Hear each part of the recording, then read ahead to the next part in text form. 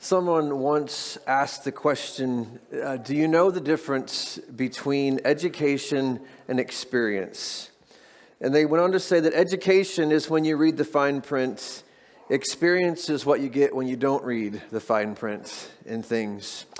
Fine print is important for lots of reasons. If you have insurance of various kinds, whether it's health insurance or auto insurance or whatever it may be, most of us, I don't, you may do it, but I don't usually read through all the fine print. But there usually comes a time when I wish I would have read through the fine print because I want to know, does something covered or why is this working as it is? All the things that happens.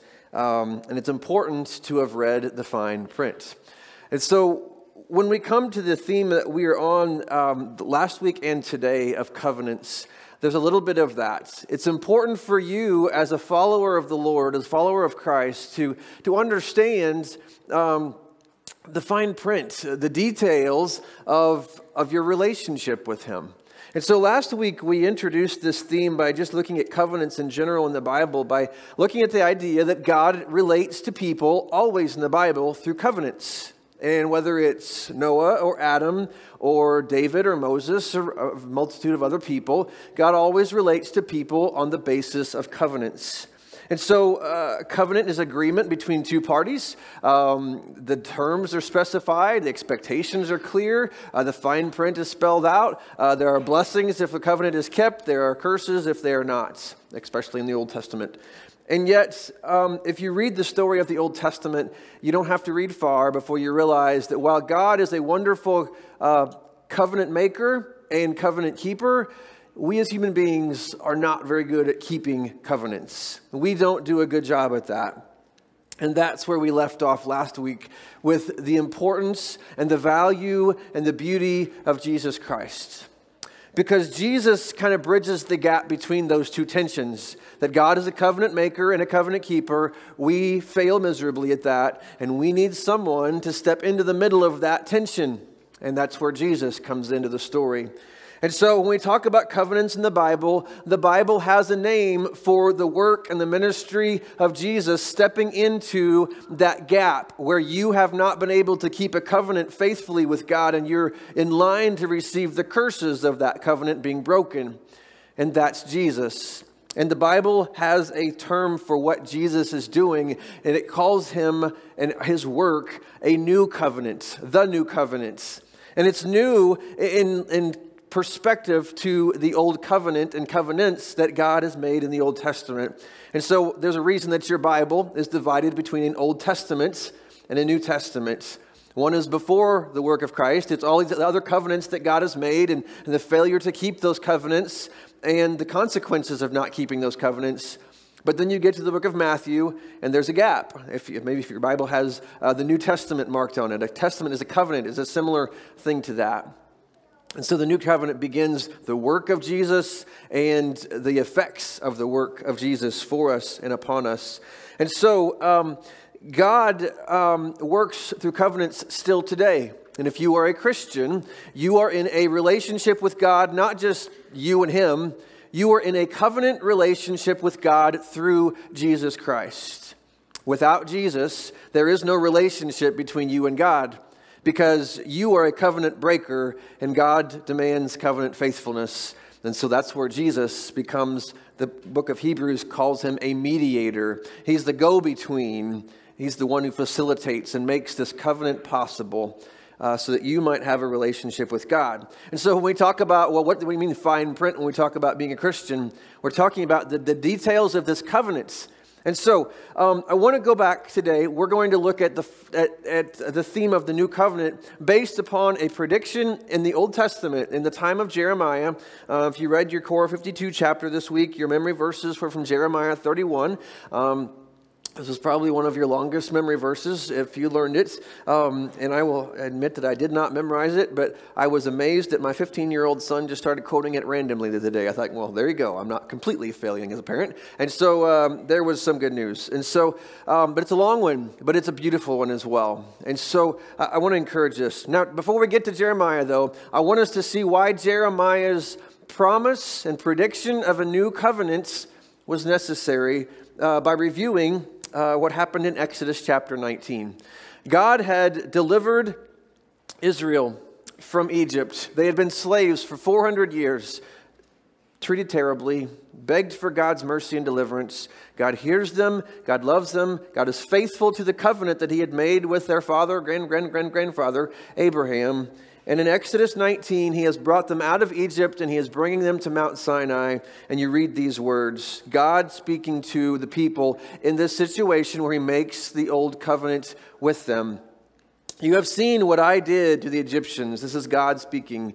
How I bore you on eagle's wings and brought you to myself. Now again, last week we talked about biblical covenants. God's covenants are a mixture of law and love. And so you very much feel the love that God has for his people. Everything that he does, everything he asks, everything he gives to them is because he loves them. And so I bore you on eagle's wings and brought you to myself. Now therefore, if you will indeed obey my voice and keep my covenants, then you shall be a special treasure to me above all people. For all the earth is mine, and you shall be to me a kingdom of priests and a holy nation. You see, God lays out the opportunity for them to be a part of a covenant relationship with him. I will bless you. You will have blessings that no other nation, no other people on earth has if you will just keep my covenants. And then he goes on, if you look at the next verse in Exodus 24, he spells out some of the terms in between there. If you want a summary of that covenant, read the 10 Commandments, right? All 10 of them are kind of a summary of what it means to live in covenant with God, right? No other gods before me, rest, treat each other right, all those things that he puts in the 10 Commandments. That's the summary of the covenant with other details packed around it as you keep reading in Exodus. Then you come to Exodus 24, verses 7 and 8, and it says this. Then he took the book of the covenant and read it in the hearing of the people. This is Moses now. God has met with Moses, given him the law. Moses has now come down from the mountain to the people, and he reads the covenants. Here's the terms. Here's all the fine print. Here's all the things that are demanded of you and asked of you from your God who loves you. And they said to Moses, all that the Lord has said we will do, and we will be obedient.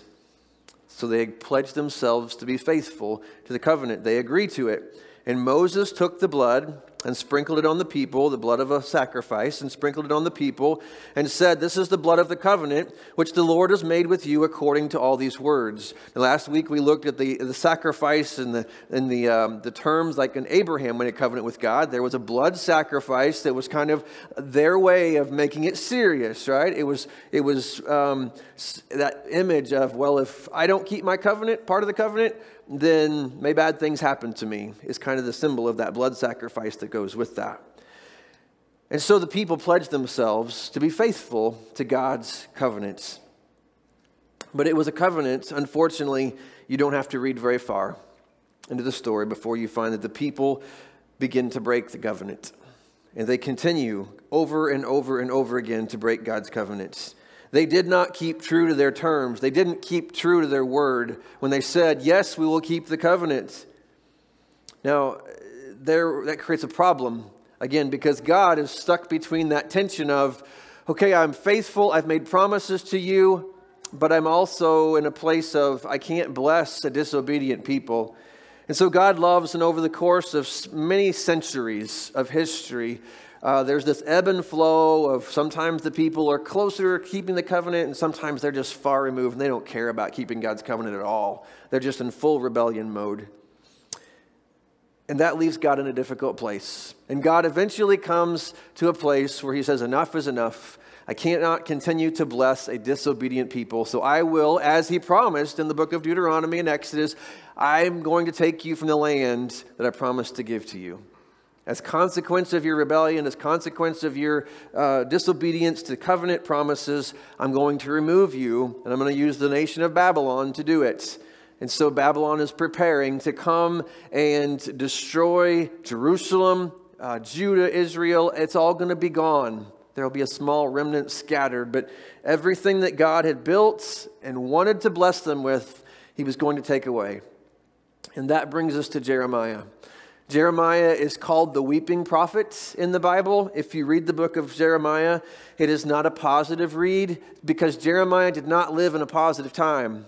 Jeremiah is a prophet in this time period when he hears God's heart and his voice very clearly that he loves his people, but he will not bless his people anymore. In fact, he's going to discipline them, and the Babylonians have already come and taken some of them away, and Jeremiah continues to preach and promise that it's all going away, people. We have not repented. We have not been right before God. And so Jeremiah wept for a couple of reasons. One, he just lived in a very difficult and challenging time. But number two, because he preached a message that wasn't well received and well liked, he was persecuted. And so Jeremiah's heart for his people was one of brokenness. And yet in the midst of promising that the Babylonians are going to come, they're going to take you all away, but this isn't the end of the story. God is not retiring his covenant for you. He's going to actually renew it in about 70 years. So if you read through history, Israel was pretty much barren and empty for 70 years. And then God begins to bring the people back as the Babylonians fall and other kings take their place. And they allow the Hebrew people to come back to the land of Israel and settle there after 70 years. But this is the promise in Jeremiah 31, beginning in verse 31, where Jeremiah makes this promise of a new covenant, that this old covenant that they were not able to keep will be replaced with a new covenant. And it will look like this. Behold, the days are coming, declares the Lord, when I will make a new covenant with the house of Israel and the house of Judah. That's the two parts of, if you read your Old Testament history, you know that the land is divided after David's time and Solomon's time. It's divided. Those are the two parts of Israel, north and south. This covenant, this new covenant, will not be like the covenant that I made with their fathers on the day when I took them by the hand to bring them out of the land of Egypt. My covenant that they broke. That's what we just read about. Though I was their husband, declares the Lord. So again, there's that law and love thing. God loves his people. This is not just a legal transaction. He loves them. He has blessed them. He has tried to care for them as a husband would care for his wife, his bride. So this is the covenant that I will make, in verse 33, with the house of Israel after those days, declares the Lord.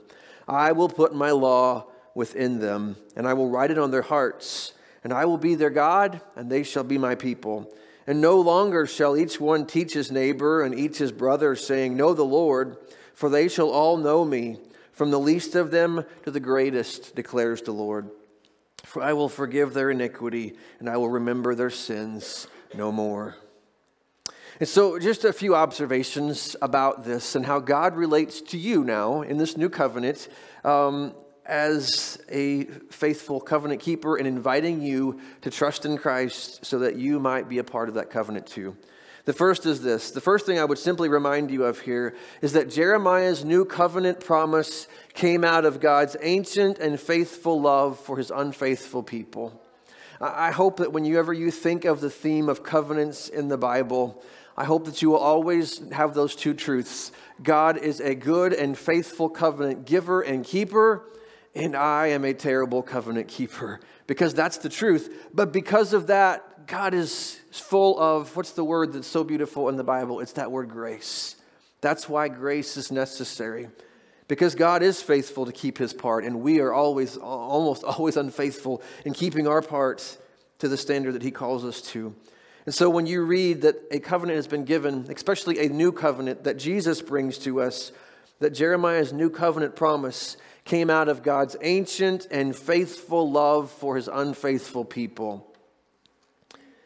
Now, we look at that in Jeremiah and we think about Old Testament times, but is that any less true for us as Christians? Am I a better covenant keeper than people in the Old Testament? No, I wasn't. I am not. We are not. We all have moments of ebbs and flows in our life when maybe our passion for the Lord grows warm and we walk faithfully in his steps the best we can. But we all have moments of coldness to the Lord where different things come and our walk is not as faithful as it should be. And so what is God's thought? What does the new covenant say to us? The same God who with his ancient and faithful love loved his Old Testament covenant-breaking people, he still loves us like that. He still loves you like that. And so Jeremiah gave the promise of God to the people Again, he promises that I will put my law within them. I'll write it on their hearts. I will be their God. They'll be my people. I'm going to forgive their iniquity. I'll remember their sins no more. He just makes these beautiful promises to us. And again, we already said that Jeremiah was known as the weeping prophet. And some people have compared the heart of Jesus to the heart of Jeremiah because both of them saw God's treasured work through the Old Testament, and they wept over what was about to happen because they saw that this thing that God loved and wanted to bless and build, it wasn't going to be sustained because of their disobedience. Listen to Matthew 23, verse 37, and you get a little bit of Jeremiah's heart in the character and the person of Jesus. As he is coming into Jerusalem near the end of his life, one of his last trips into the city, he would say this, and he wept, "O Jerusalem, Jerusalem, the city that kills the prophets and stones God's messengers. How often I have wanted to gather your children together as a hen protects her chicks beneath her wings, but you would not let me." And as Jesus sat at the entrance to Jerusalem and he wept and he said those words, you see his heart. You see God's ancient and faithful love for an unfaithful people. And I would just remind you of that. Because as covenant breakers, sometimes we can buy the lie that, well, the Lord is eventually going to be done with you. He's eventually going to be tired of you because you just keep failing him. But the good news of Jeremiah's little promise here is that a people that for century after century after century have just disappointed God's heart, his expectations, broken his covenant, what you find at work in this renewal of this promise of a new covenant is that there is an ancient and faithful love that God has for his unfaithful people. And so God does not give up quickly on those that he has promised to love.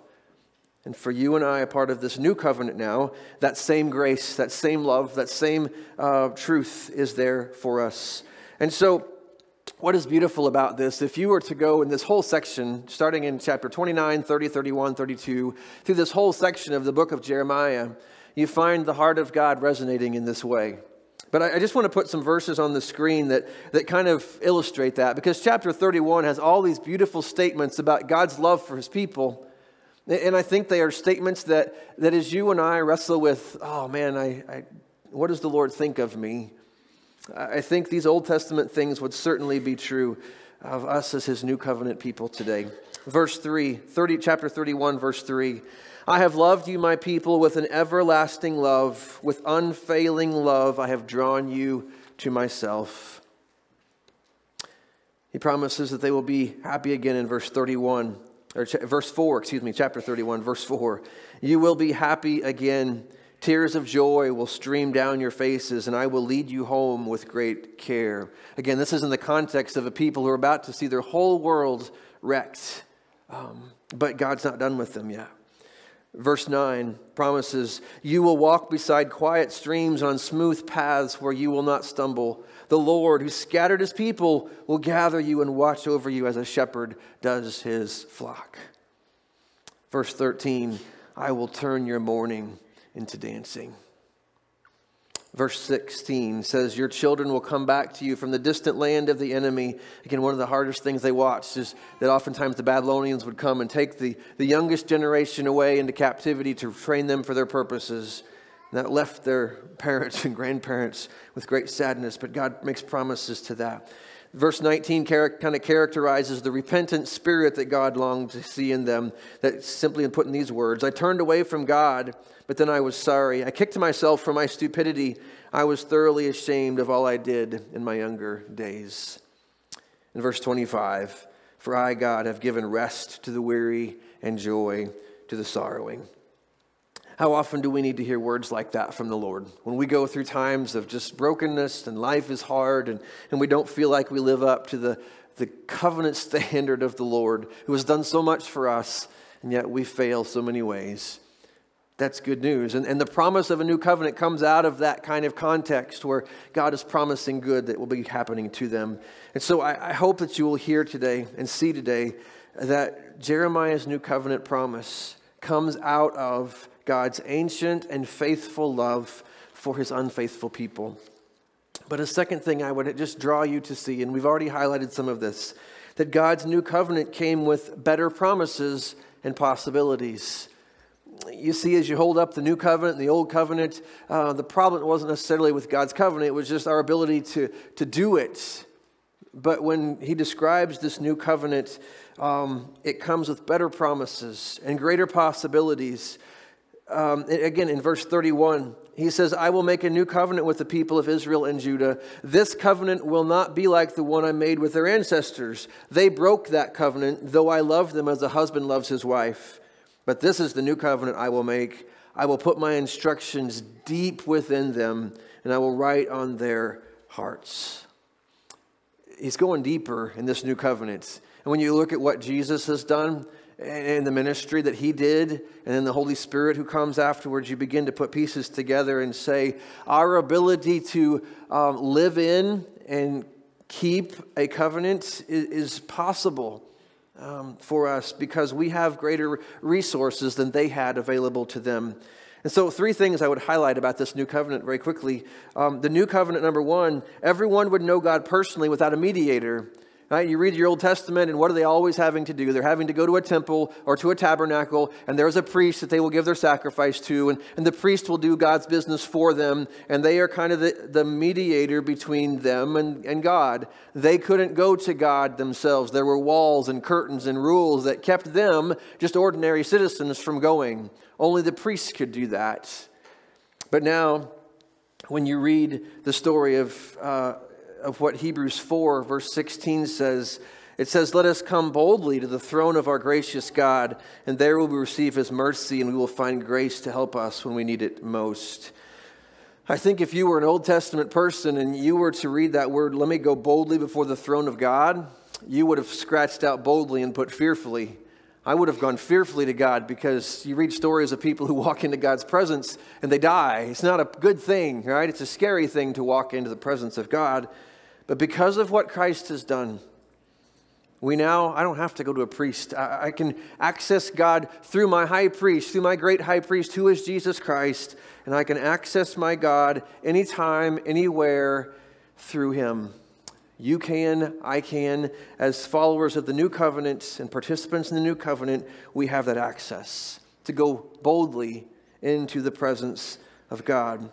Not callously or arrogantly, but boldly through his grace he has covered us with. Number 2, in the new covenant, our sins will be forgiven by the perfect sacrifice of Jesus. That sacrifice, that the idea that in the Old Testament, sins could be forgiven for a day, they'd be rolled back. A sacrifice could be given that would simply roll back the sin. It wouldn't necessarily forgive it forever.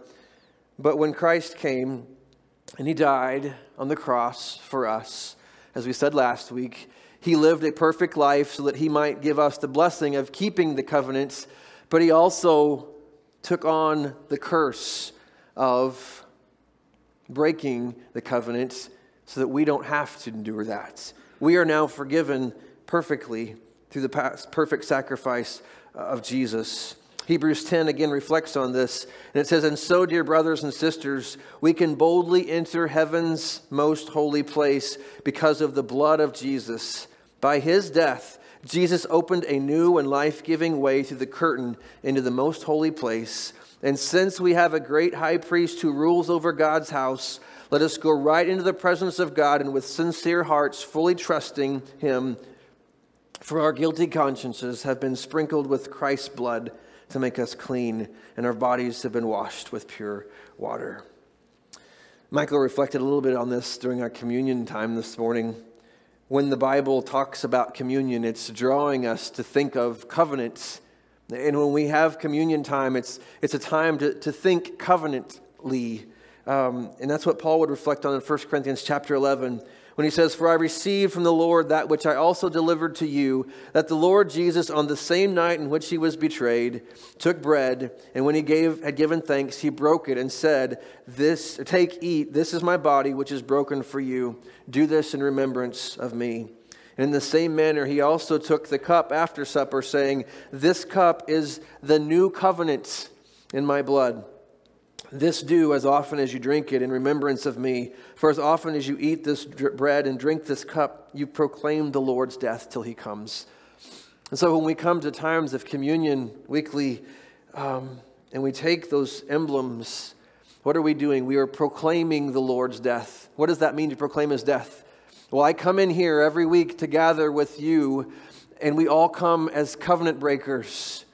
But as we take the body and we remind ourselves of his body and his blood, we're reminded that a price was once for all made that covers the guilt and the curse of covenant-breaking people.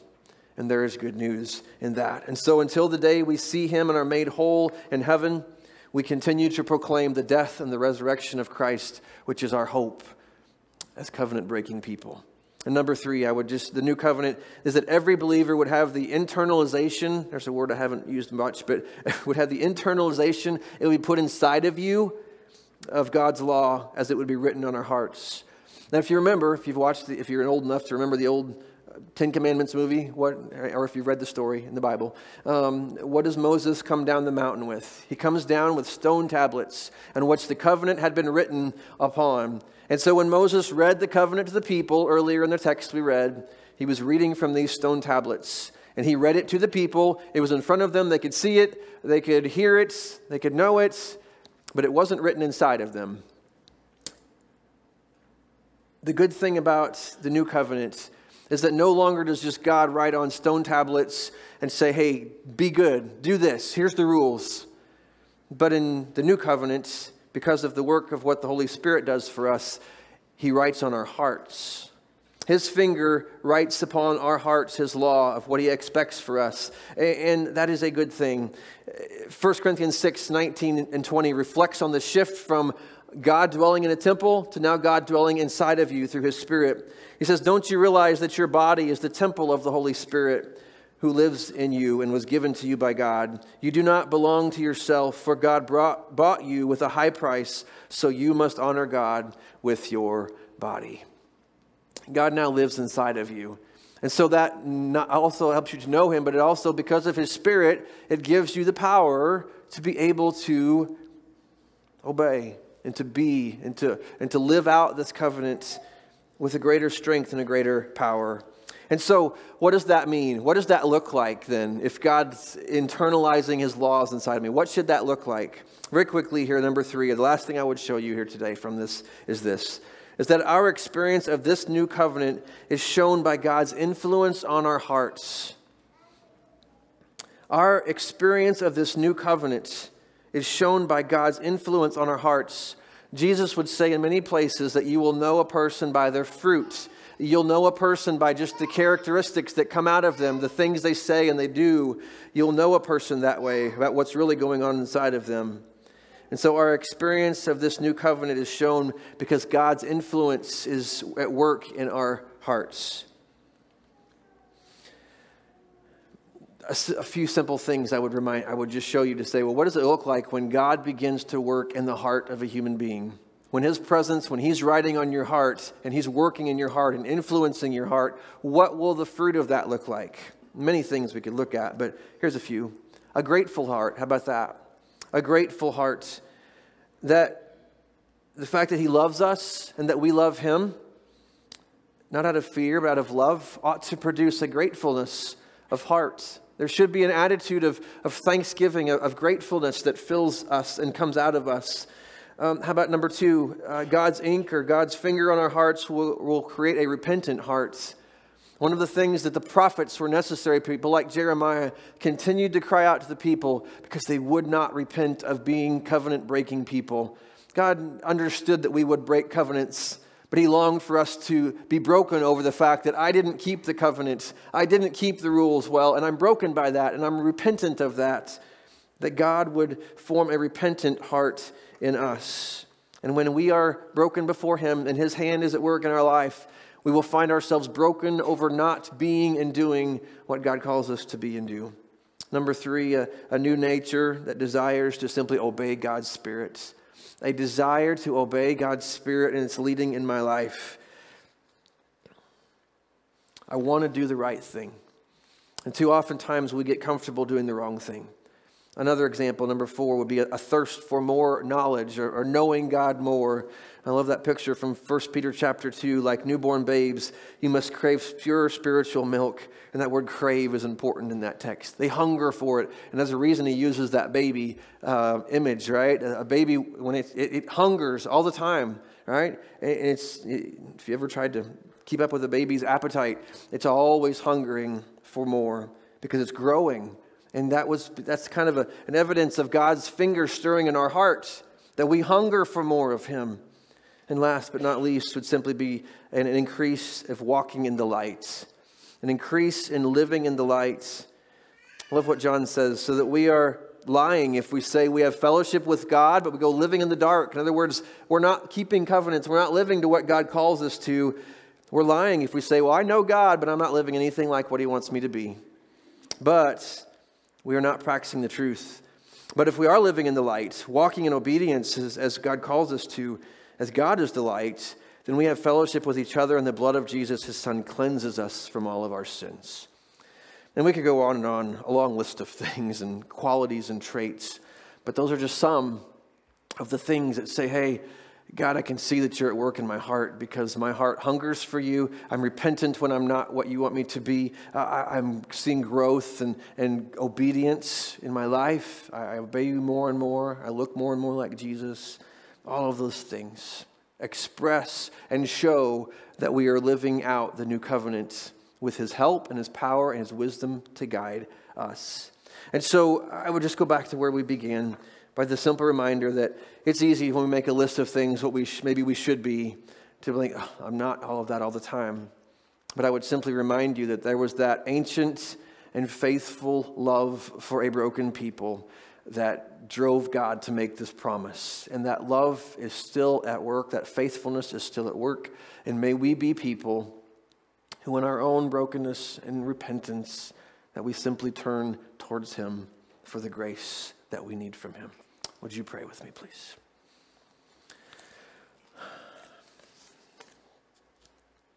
Father God, we are thankful that you are a God who makes promises like Jeremiah does, that your mercies are new every morning. What good news that is for us, because we will never measure up if covenant keeping is the standard.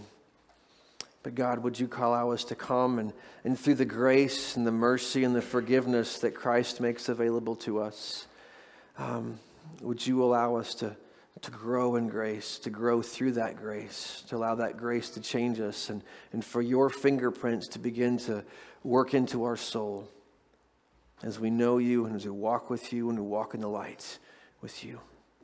And so, Father, today we come and ask for you to forgive us and to change us and to draw us and to excite us.